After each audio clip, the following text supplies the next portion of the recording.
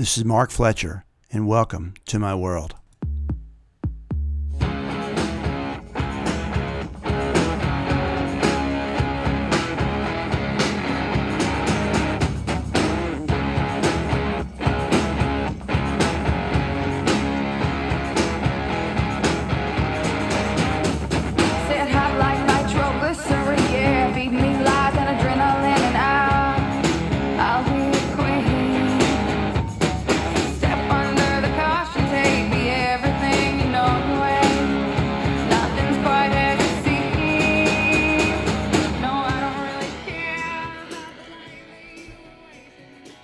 Welcome to Southern Tales, tall and otherwise.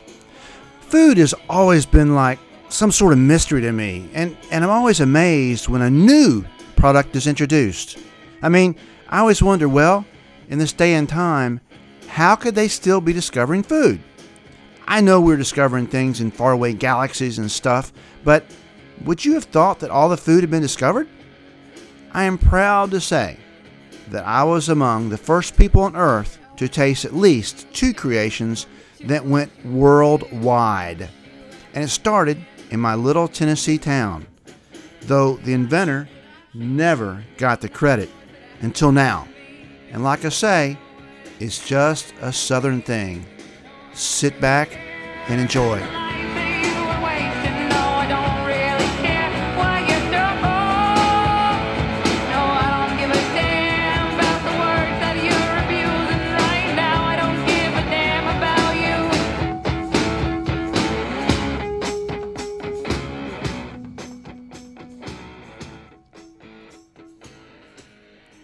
Southern Tales, Season 2, Episode 6, Jamie, Big Boy Fry. As a kid, as for any and every kid, when you're growing up, you meet characters who seem larger than life. You are amazed at their greatness or smartness or kindness or whatever. These people create an indelible imprint on the foundation of our lives. Some are small prints and some are large, but they are all a part of who we grow up to be, and that is where we're off to tonight. And while there may be some disputes about the actual facts, this is the way I remember it. And in my opinion, every goddamn word is true.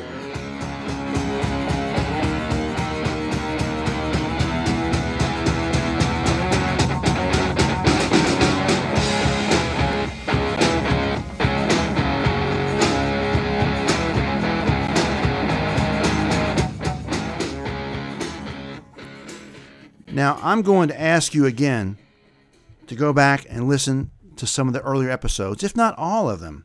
You see, every episode in the series kind of builds upon itself. These are stories about me, my family, cousins, uncles, closest friends, some friends who are close but maybe aren't anymore, some who don't want to hear these stories, maybe. But yeah, it's true, some of them are allegedly kin to me, but I really don't know how. I refer to them as uncles or cousins or whatever it may be. But these are all characters that I introduce, and they continually weave their way in and out of these stories.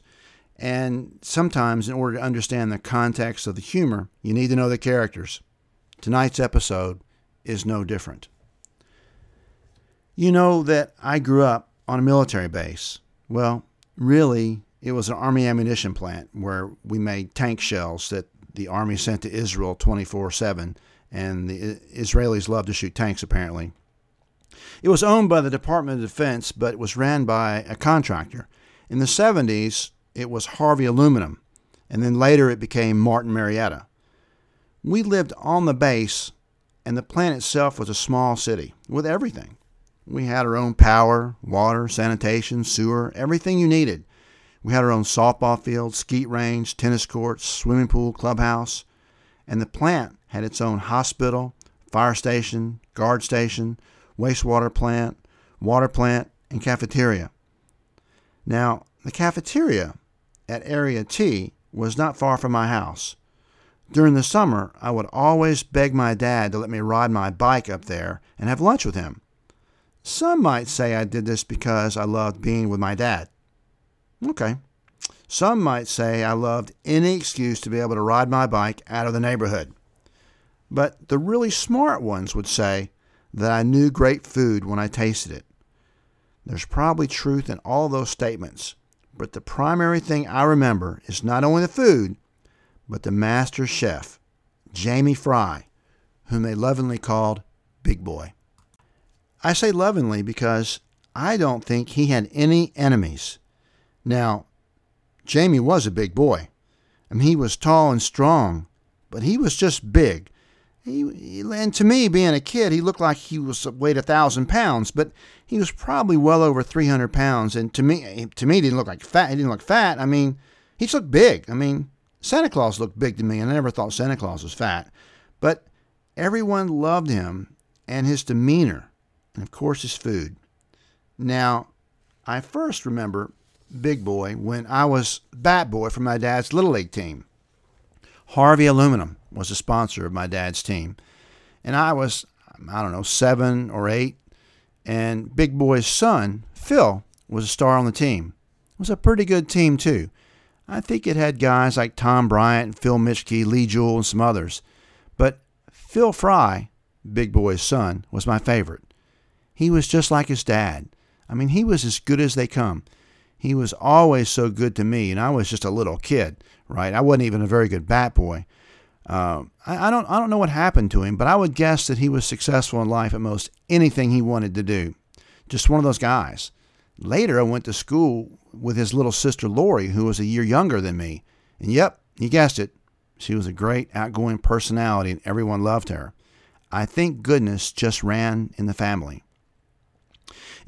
It was called Area T where my dad worked, and it's where all the big shots were for the Department of Defense. That's where the plant commanding officer, who always wore his Army uniform, was there, as were all the departments like quality assurance, engineering, purchasing, safety. Safety was where my dad worked, and he worked for Mr. Simmons, a neighbor, until Mr. Simmons retired, and then my dad became the chief safety engineer.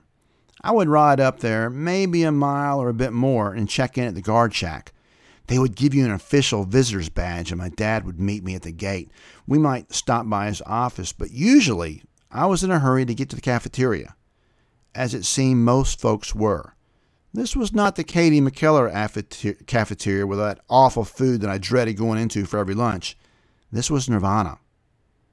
Now, earlier, I kind of gave you a teaser, like wondering about how new foods are invented. This is my story.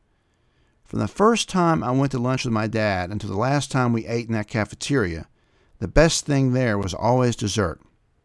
And it was not the artificially simulated desserts that most places have now. This was homemade stuff by Jamie and his staff. And it was over the top with greatness. But the greatest thing in a sea of greatness was what he called brownie pie. Now, this brownie pie was an irregular tight pie crust, but the name never did it justice. It was soft and tasty and looked like brownie on top, but inside was full of chocolate wonderfulness that is indescribable. I mean, it kind of oozed, but it didn't. I mean, it's just, I don't know, there's no real description for the texture and the wonderfulness of it. I could never get enough of it, and sometimes I would get 2 pieces. And eventually, my dad got Jamie to give him the recipe. My mom has made that pie now for 50 years. And it's a holiday staple at our house. And everywhere we went after that, I would order their chocolate pie or chocolate chess cake or whatever. But there was not an establishment in America that had Jamie Fry's Big Boy brownie pie. Until Memphis's most popular barbecue restaurant, and I'm not going to name Corky's in this episode because I want to leave them anonymous, but it opened somewhere in the late 70s or early 80s, and soon after, an item called fudge pie appeared on their menu. They would serve it warm with ice cream, and of course, I had to try. The first time I was floored. It was Jamie's Big Boy pie. Someone had duplicated his recipe, or had they? Do you seriously think that in the whole wide world, the only folks who duplicated his recipe just coincidentally happened to be less than 100 miles from the creation point? Working through some odds given to me by an actuary and also by a poker player, I believe him pretty much, it is about 1 in a million that this could happen so close to the source and simply be a coincidence. But it gets weirder. By the way, I will post the recipe on our website at Broadneck Music for those of you who want to have the classic Big Boy brownie pie. But as I say, it gets weirder. Sometime in the early 70s, I remember Jamie came up with another creation. One day for lunch, he was trying to get folks to try his new pork patty sandwich. He told my dad that he'd had a surplus of these pork pieces of meat and wanted to try something new. See, these pieces of meat were like in oblong patties, and he had come up with a really tasty sauce. It was kind of a barbecue sauce, but it wasn't. It was different, you know? And then he would garnish the bun with pickles and onions if you wanted. I tried one. It was absolutely amazing. It became overwhelmingly popular, and it became a staple at the cafeteria because it was so wonderful. But it wasn't an everyday item. I think maybe it was only on Fridays. I can't remember, but it didn't always have it. A year or two later, the federal government, always trying to save money, you don't really believe that, do you, about the federal government, but that's what they always say. They brought in some fast food folks to discuss creating a food court and getting rid of the cafeteria. They thought maybe by these independent contractors coming in, they could save money and everybody be happy. Well, these consultants stayed around for a week or two. They were eating in the cafeteria, they were looking into operations, they were interviewing customers, they were doing all sorts of fact-finding surveys and whatnot. In the end, it was decided, no surprise, that Jamie had the most efficient operation and no contractors could equal or improve his operation. High praise from the government, who are always trying to screw around with our lives anyway. I still feel that way about those guys. Anyway, just a few years later, yep, you guessed it, McDonald's market tested a new sandwich in the South. Now, coincidentally, they market tested it in Jackson, Tennessee. Now, I don't know how far or wide the market test was, but coincidentally, understand the quotations, Jackson, Tennessee was in the test area. Because I actually tried one of the new sandwiches. I can't remember if they called it the McRib at that time or not. They were probably still fiddling around with names, but they were like selling them two for $1 or something. It was crazy. And I tried one, and I probably bought two if they were two for $1. Guess what? It was Jamie Big Boy Fry's sandwich. He'd called it a pork cutlet sandwich or something. But here it was at McDonald's.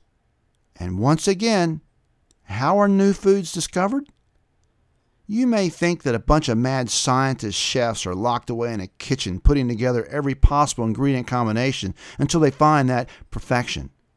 Or you could just steal it. No actual proof other than coincidence, really? Another coincidence?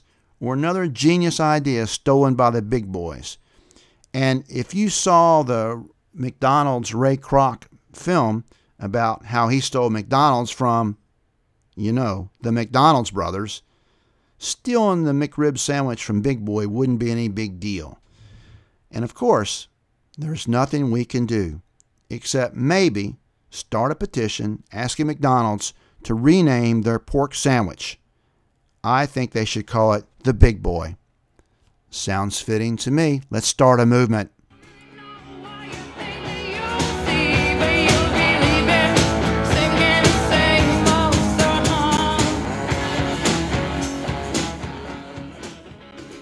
For the liner notes of this episode and all episodes of the Southern Tales podcast, please go to broadneckmusic.com where you'll find out more about the episode. You can also find more about our kick-ass theme music from Audra Brown, one of Memphis's best young songwriters.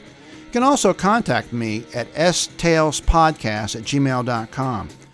You can ask questions, or you can tell me your stories, and eventually your stories can get on Southern Tales podcast. Once again, thanks for listening, and please tell a friend about the fun we're having. See you next week on Southern Tales, 20 minutes and a smile.